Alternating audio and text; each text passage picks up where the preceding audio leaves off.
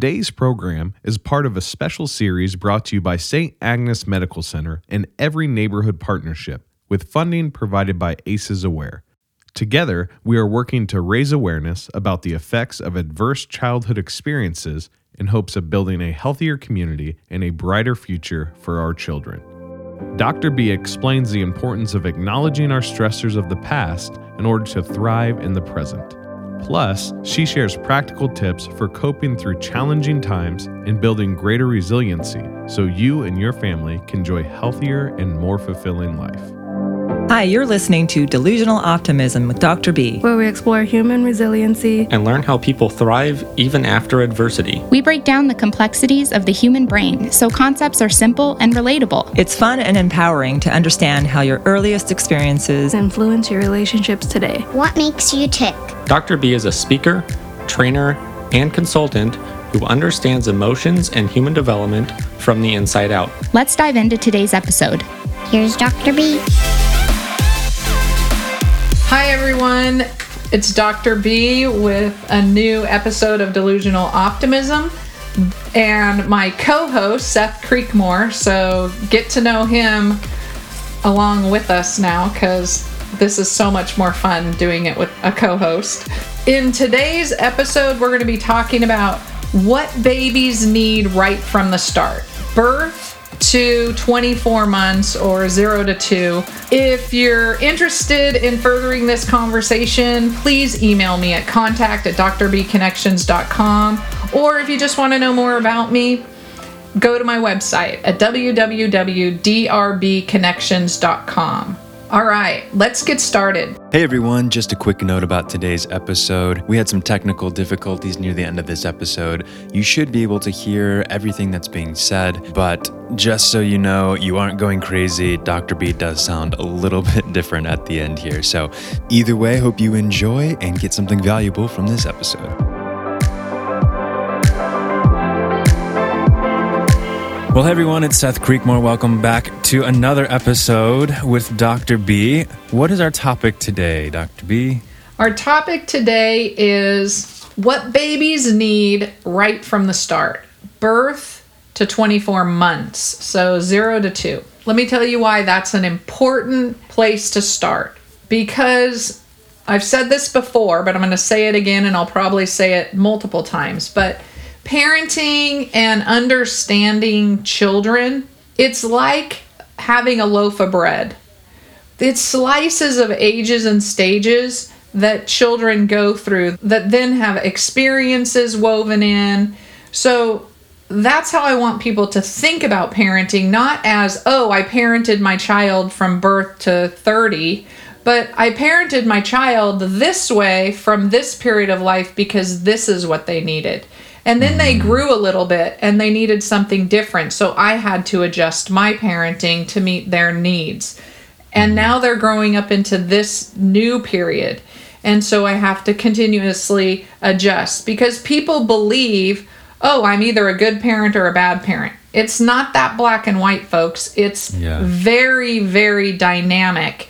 And so what I wanted to do with this series is really break it down into exploring some of those slices very specifically so people can relate to, oh my gosh, my toddler is making me insane. I'm the only person and I'm a bad parent. When in reality, that's what toddlers do. Right. And it's okay. And so we can kind of laugh about it. What are the common myths that you've heard about, like, this is how to best parent from 0 to 2 that you feel like are harmful or misleading? Okay, I'm going to tell you the number one. I wish I could just put an alarm on the roof of my house with a bullhorn that said, you cannot spoil a baby.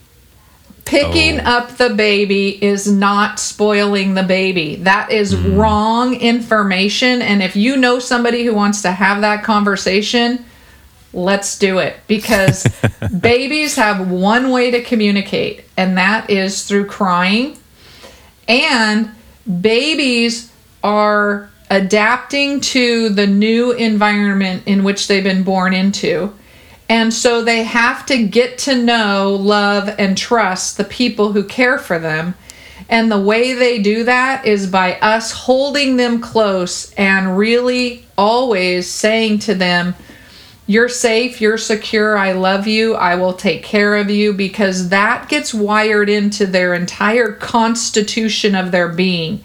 And we want that to start right at the beginning. Yeah. And so that's really my biggest message, is that you can't spoil a baby. So if you're thinking, don't pick up the baby if they're crying, nope, pick up the baby. The other thing is trust your instincts as a mom or a parent.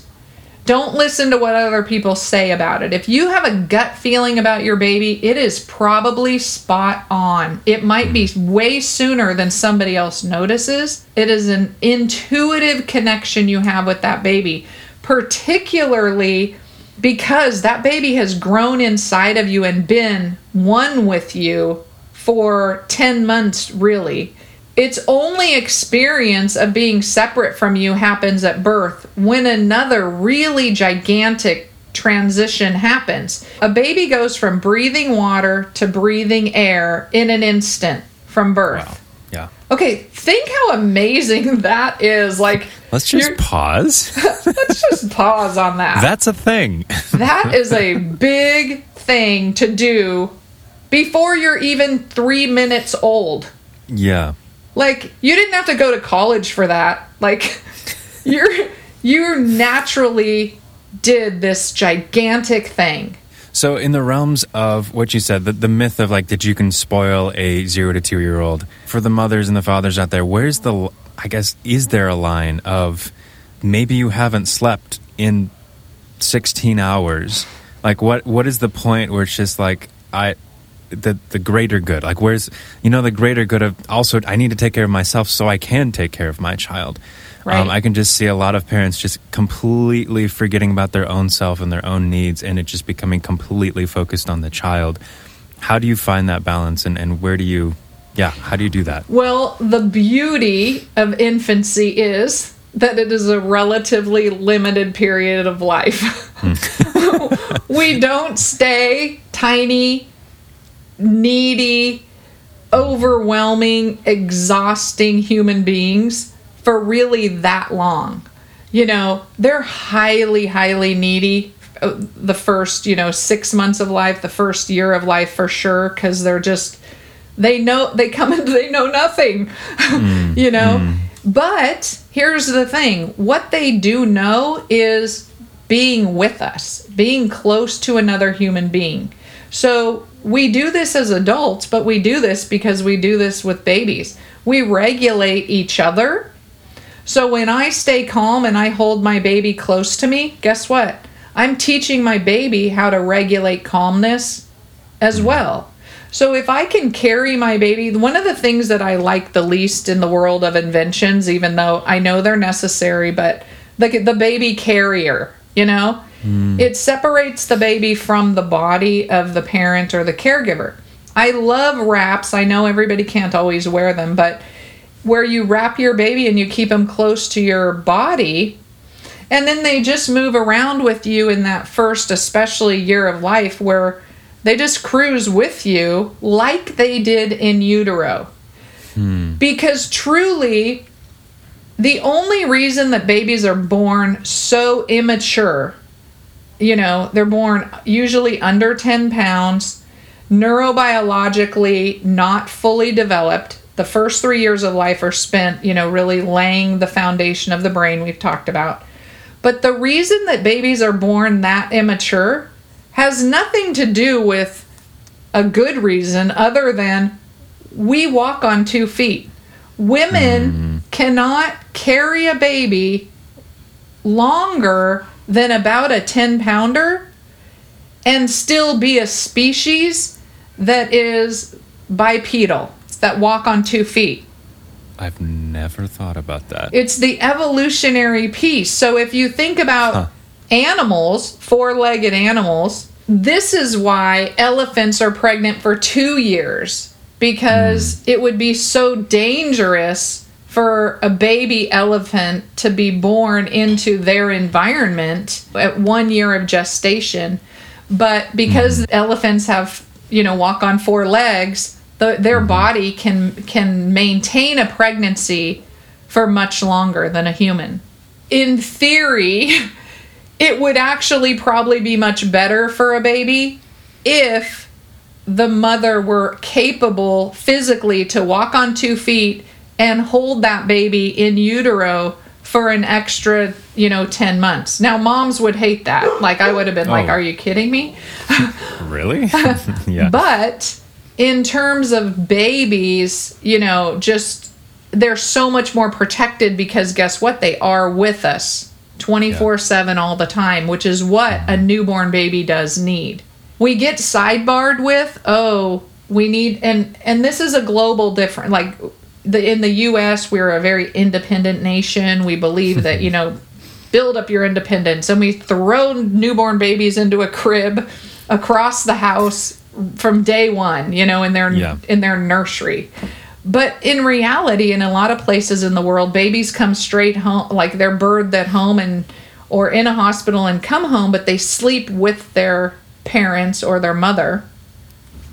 And actually, the research does show that with a parent who is unmedicated, not using any, alcohol substances, but a healthy mother-baby dyad who sleep together, one, it helps the baby and the mama's heart regulate together. Mothers get more quality sleep, and so do babies. So the thing that we say is, put them in a crib because, then you'll get your sleep. Well, any mother knows that when their baby's away from them after having them be parasitic relationship for 10 months. Literally. Yeah. We're like, oh my gosh. I literally brought Lainey home from the hospital, my first born child. Had a crib, all the things, put her in the crib, went to lay down to take a nap, and was like, oh yeah, this is never going to happen. I couldn't even close my eyes. I had to go check on her and make sure she was alive every 2 minutes. Wow. Finally, I pulled her out of the crib, slept with her, ended up sleeping with her for 3 years, and her crib became the diaper toy holder. I carried the crib around for ever. And no baby ever slept in the crib. Oh, interesting. So, I used the crib. I would put it in the kitchen. So, like, if I was cooking and somebody was a toddler, they could, like, be up high and be chatting with me and involved while I was doing things. But they never slept in the crib necessarily. It just, that worked for me. And there's lots of versions of that work for other people.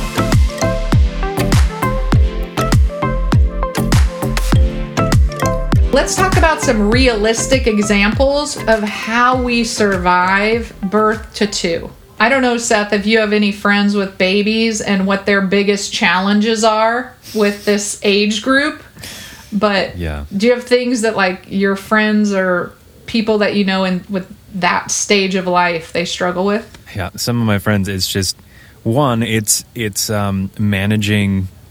their time, knowing what to do when the baby's obviously upset, but nothing seems to be working, and then just your social time takes a hit. I mean, everything is about the baby. And that's just all consuming. And I think especially for newer parents, that's got to just be quite startling and overwhelming to all of a sudden have your entire life upended. Okay, that's a super kind of lead in, because it is upending, and parents have had this 10-month period to prepare sort of in their mind of what it's going to be like, and then they have this baby and it's like nothing like that. Yeah. It's nothing like that. They're like, wait a minute, I can't sleep in the morning anymore, or I have to be up multiple times a night. You said another part in there about nothing that parents do soothe the baby. And then that right there is the heart in a lot of ways of this period of birth to 2. Mm-hmm. Because especially in the earlier months, because we're so unfamiliar with the newborn infant, or even the young infant, that They're like this, they're not even like as familiar as a puppy. Like, we kind of know what to expect from a puppy, but you like go, here's this baby. And you go, oh my gosh, it's a live doll. I don't know what to do. And nobody really tells you. Yeah. I have a live tiny human that is depending on me. Yes. That is terrifying. Yeah. And it is terrifying because you didn't really get an accurate view of what that was going to be like, because we only experience ourselves having a frontal cortex, like a rational mind. That's our experience of ourselves, right? That's when we come into self-awareness. Now you're handed something that doesn't have that and will not have that for several years, probably a decade. Yeah. So now you're dealing with somebody who doesn't even think the way you do, let alone have any of the, that has all these needs that are confusing and different. So this is what I love to say to young new parents. Take the baby and just say, I want to do whatever it is that you need from me. I love you. I want to take care of you. I need you to help me. Tell me what it is that you like me to do. Do you like me to jiggle you and bounce you? Do you want me to hold you like this? Do you want me to hold you like this?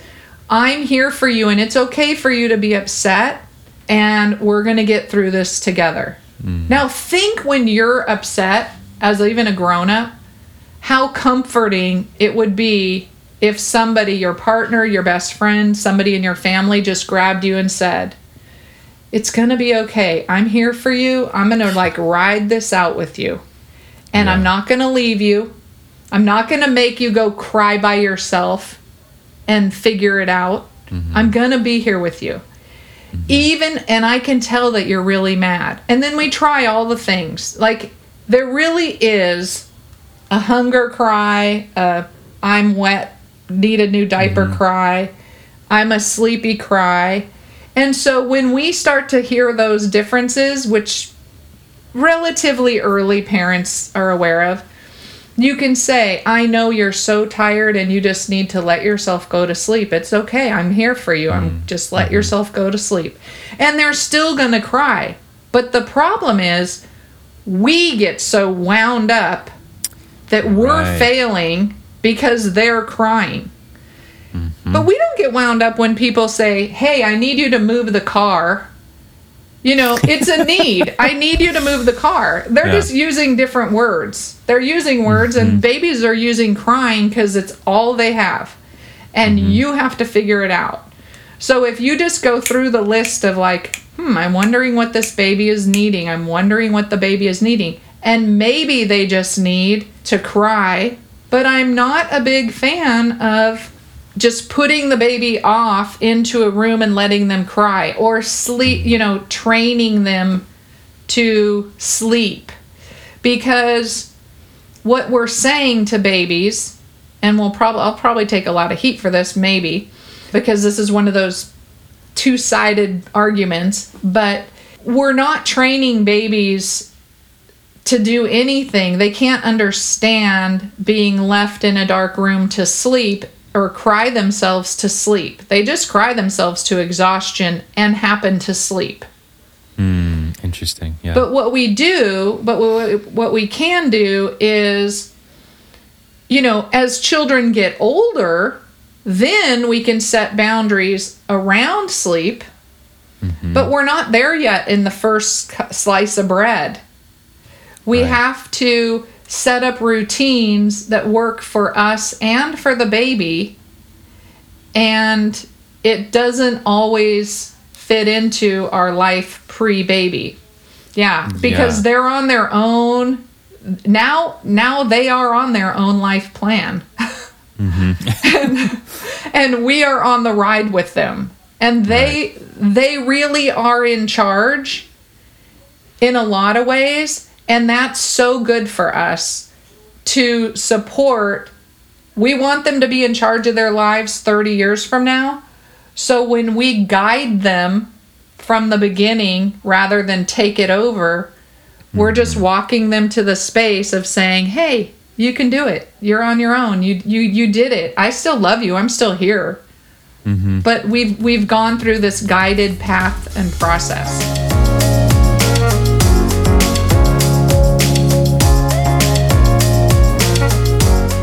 Two realistic examples of things that babies do between birth and 2 that parents don't necessarily understand as very, very typical development, and the baby has to go through these stages in order to grow on a healthy trajectory.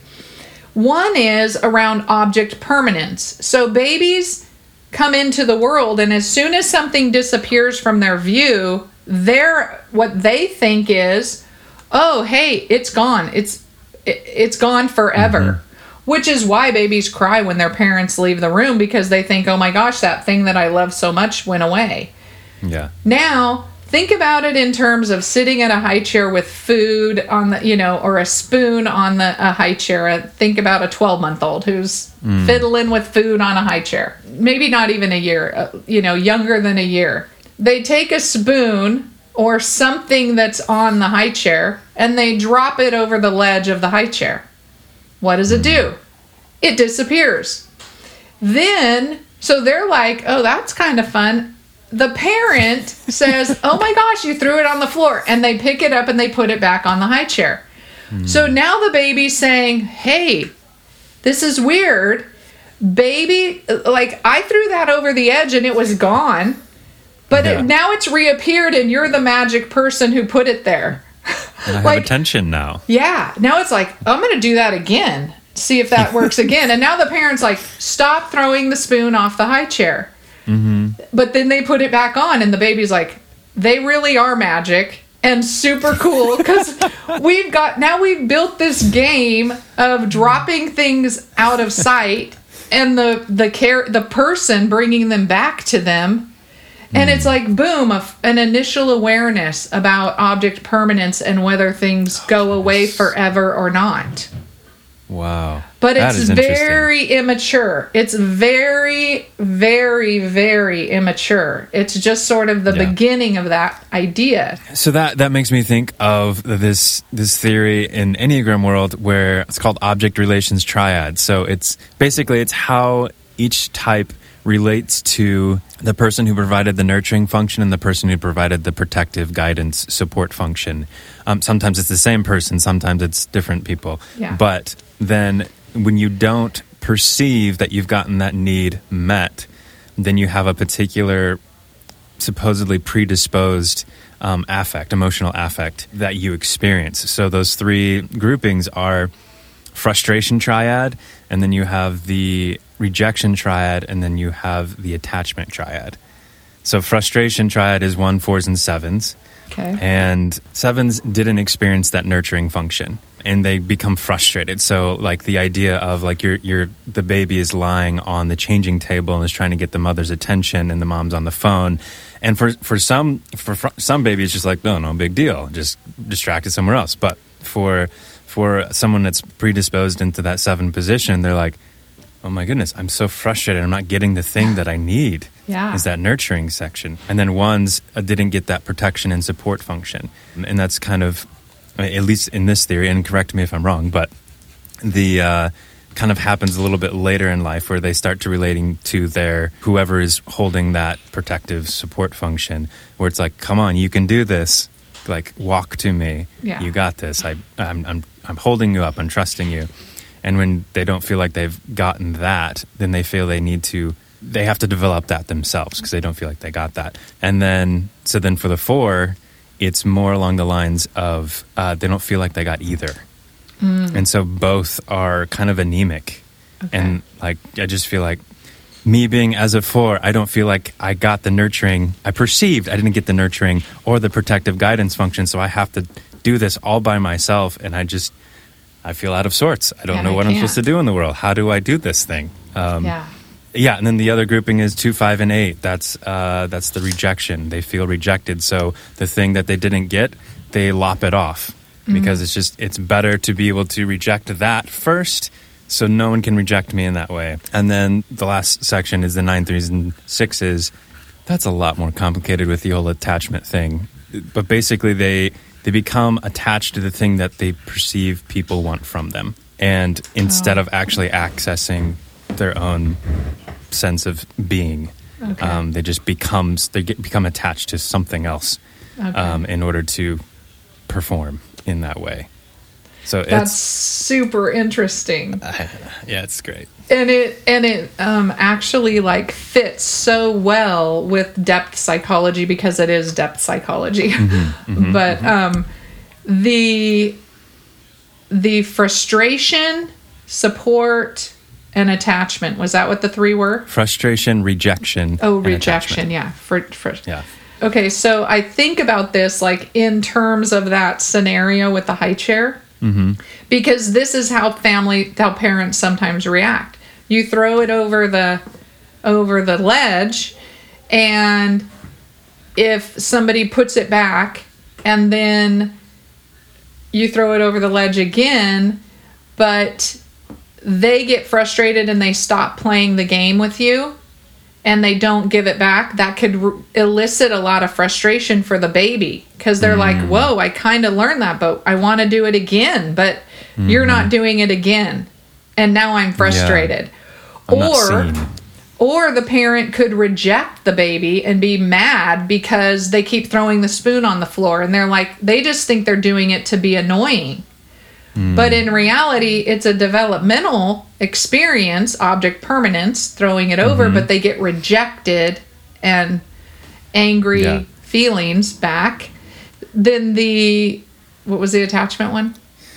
Attachment more along the lines of apparently what I have to offer is not enough and I'm expected to be this thing over here. Yeah. So it's an attachment to this thing over here instead of actually, like in the threes case, it's like the language that I've heard used is like they almost graft on a fake heart. Okay. In order to perform emotions and those sort of things instead of actually like feeling what they're feeling. It's like, I'm supposed to be feeling this, so I'm going to make that. Yeah. Make that happen.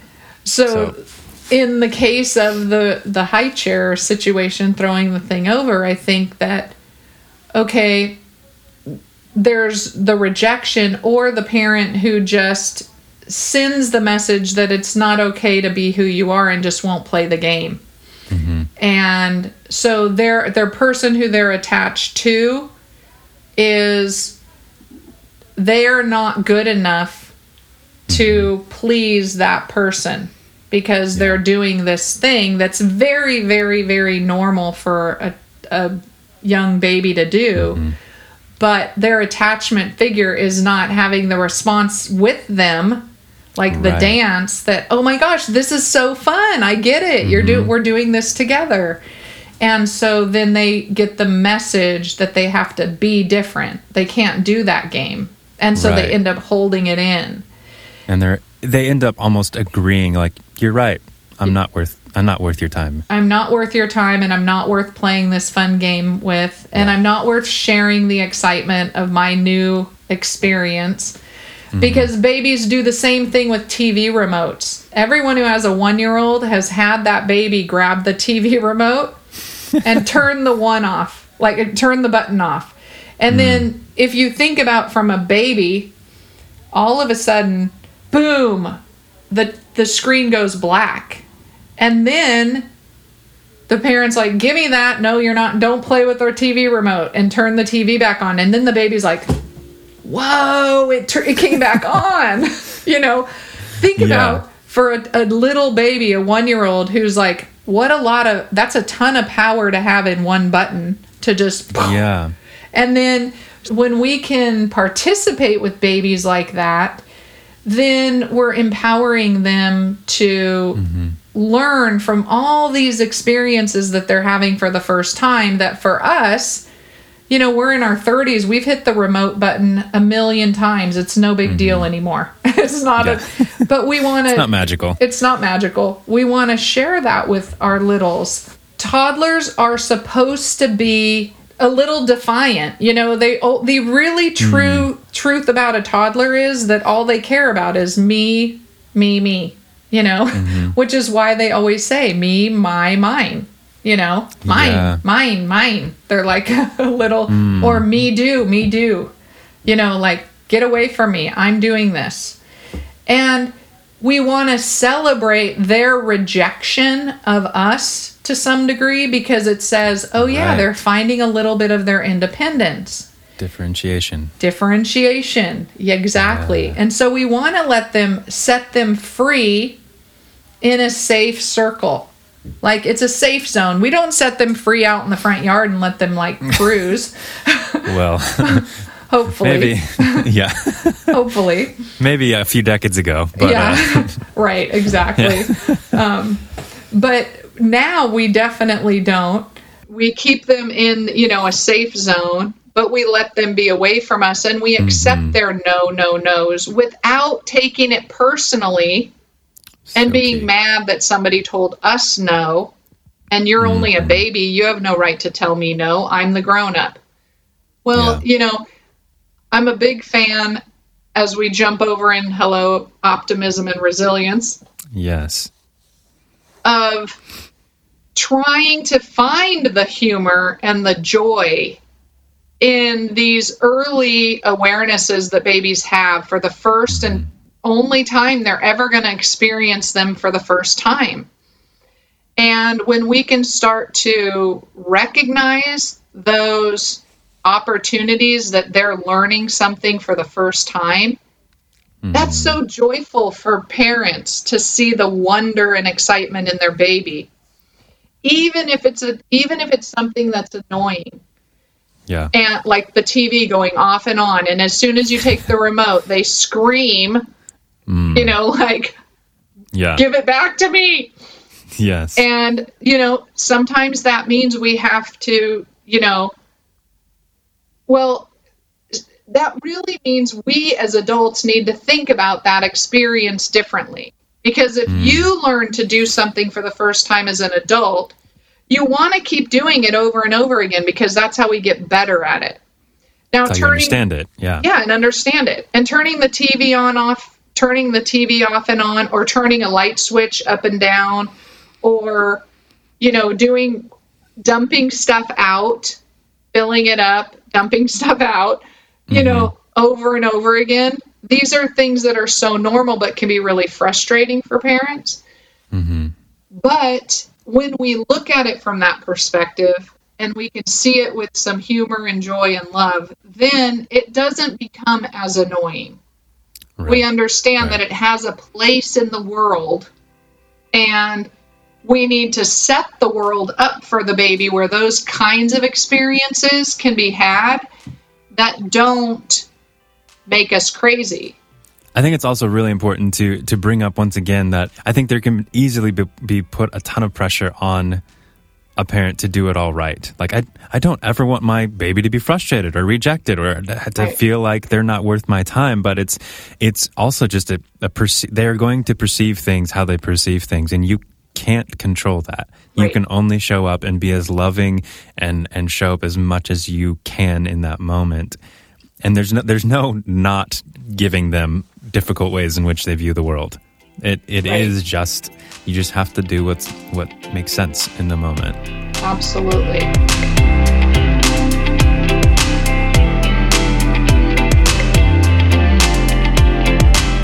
Yeah, so in actionable takeaways in this sort of zone, if we think about, number one, accepting the fact that you are not going to do it perfect every time. You're not even going to do it the best you could every time. I mean, you're going to mess up, period. Just accepting the truth and reality that we don't have to be perfect parents in order to raise resilient children. That's just a big lie that we're told in the universe somewhere. But it's not true. But we can also set things up to be win-wins for babies and ourselves. We know that babies we don't want to take away the challenges in life, because then they'll never learn how to overcome challenges. So you don't want them to come to a gate and always lift them over. Let them figure out how to climb over the gate. It buys you a little bit of time before you need a higher gate. So, think of it as a money-saving tactic. It's a money-saving tactic. It's a roadblock. Like, But if the TV going off and on, off and on, off and on is going to create a breach in the relationship, then if it's at all possible, find a way for the baby to get that experience without it being a problem. Either set up a TV in a different room or a different space and just let the baby turn the TV off and on, off and on, off and on. Yeah. If you're doing something else and it doesn't matter, just say, let's play TV, and then they can play the game. Or do you want to turn on the lights? Or this was the biggest actionable takeaway that I want people to go away with after you can't spoil an infant, which is say what you're thinking and say what you're feeling to the baby all the time from the beginning. Hey, I'm feeling really frustrated, like I can't make you happy because you want to play with the TV and we can't do that game right now. But we're going to play that game again, and you won't feel so frustrated. And we're giving babies words. They're not understanding those words necessarily the way an adult would, but it is becoming part of their internal dialogue that somebody hears them, understands them, feels them, listens to them. Yeah. And even when we go outside and I'm just carrying a baby and I say, oh, like, this is an interesting tree. Do you want to feel the bark on this tree? Let's feel this. It's rough and it even has a funny smell and whatever. So we're telling babies about the world that they live in, that they've come into. If you think about it, Mork and Mindy. Yeah. The baby is Mork. Yeah. The baby is Mork and you are Mindy. So we have to explain everything to the baby, even though they can't understand it. But down the road, they're going to start putting the pieces together. And so those are there's one more actionable takeaway that's super important, especially with toddlers. We have no power over anyone eating, sleeping, and toileting. You can tell people to eat, but you cannot make them chew and swallow at any age. You can tell people you need to go to sleep, and you can make them lay in the bed, close their eyes, be quiet, but you cannot make somebody go into a deep sleep unless they want to. Right. And you cannot make somebody go to the bathroom if they don't want to go to the bathroom. So these are places where parents get into huge power struggles with children, little toddlers especially. And the thing I always say is, you know what? Set the boundaries that you can keep and let the rest of it go. If somebody says, I don't want to go to bed, I don't want to go to bed, I don't want to go to bed, or are not ready to lay down, we just keep saying, it's time to lay down, and you don't have to be asleep, but you do have to lay down. Now, toddlers and under twos can't really grasp. You're probably going to have to lay with them, there's just, or let them figure out what the routine is. There's so many ways to do a routine with an under two, but consistency, predictability helps stability. So if they eat, take a bath, lay down with a parent or somebody for relaxing time, maybe some massage, and they do that every single night, the baby's brain starts to wire in, oh yeah, I'm taking a bath now. Oh yeah, now I'm getting that comfy massage, and now I'm in my jammies and I'm ready to go to sleep. Yeah. It doesn't happen the first time you do it, but on the 21st time, they've got a neural pathway that says, oh yeah, this is what we do. But if you do it different every single night, they have to do it different. We confuse ourselves. If we can take steps that make things more predictable for the baby because they're more predictable for us. The more I listen to you, the more I'm like, my goodness, we're just babies in big bodies. We are babies in big bodies. I always say that. Yeah. What language do you speak, Dr. B? Oh, baby talk and English. Yeah. Yes. Yeah. Adult baby English talk. Has a second language, actually. Yeah, English is a second language. Yeah. So, awesome. Well, this has been wonderful. Thank you so much. Yeah, thank you so much. Okay, everybody. So I love you. Leave a life print. Bye, Seth. Great to work with you always. And until next time. Thanks so much for listening to today's episode. I appreciate the opportunity to connect with you. If you're interested in booking a training, I'd love to hear from you. You can reach me at my website, Dr. B Connections. There's a big button that says, book a training with Dr. B. It's that easy. If this show has been beneficial for you, please share it with your friends and family. Spreading the word about the show helps us grow our audience and helps continue to change the world together. Again, thanks so much for listening to Delusional Optimism. Now, go leave a life print. Thank you for listening to this special episode of Delusional Optimism, brought to you by St. Agnes Medical Center and Every Neighborhood Partnership. We hope you're encouraged by Dr. B's message and find her tips helpful for managing life stressors and building a more resilient self. For more episodes in this special series, please visit St. Agnes Medical Center's website at www.samc.com. This episode is produced and published by the editing team at Truthwork Media. Truthwork Media is a full-fledged podcasting and social media agency located in South Bend, Indiana, with clients all around the world. For more information, visit them at truthworkmedia.com.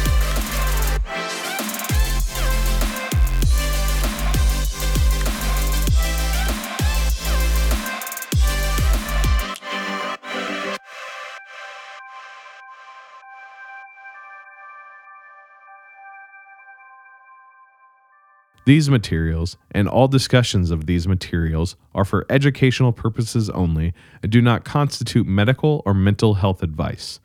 The presenter is not a licensed mental health or medical service provider. If you need medical or mental health care or advice, you should contact your doctor or therapist, or you can contact your insurance company for a referral. This show and all of its contents are copyright 2020 Dr. B Leave a Life Print. Reproduction or use requires written consent of Dr. Kristen Beasley.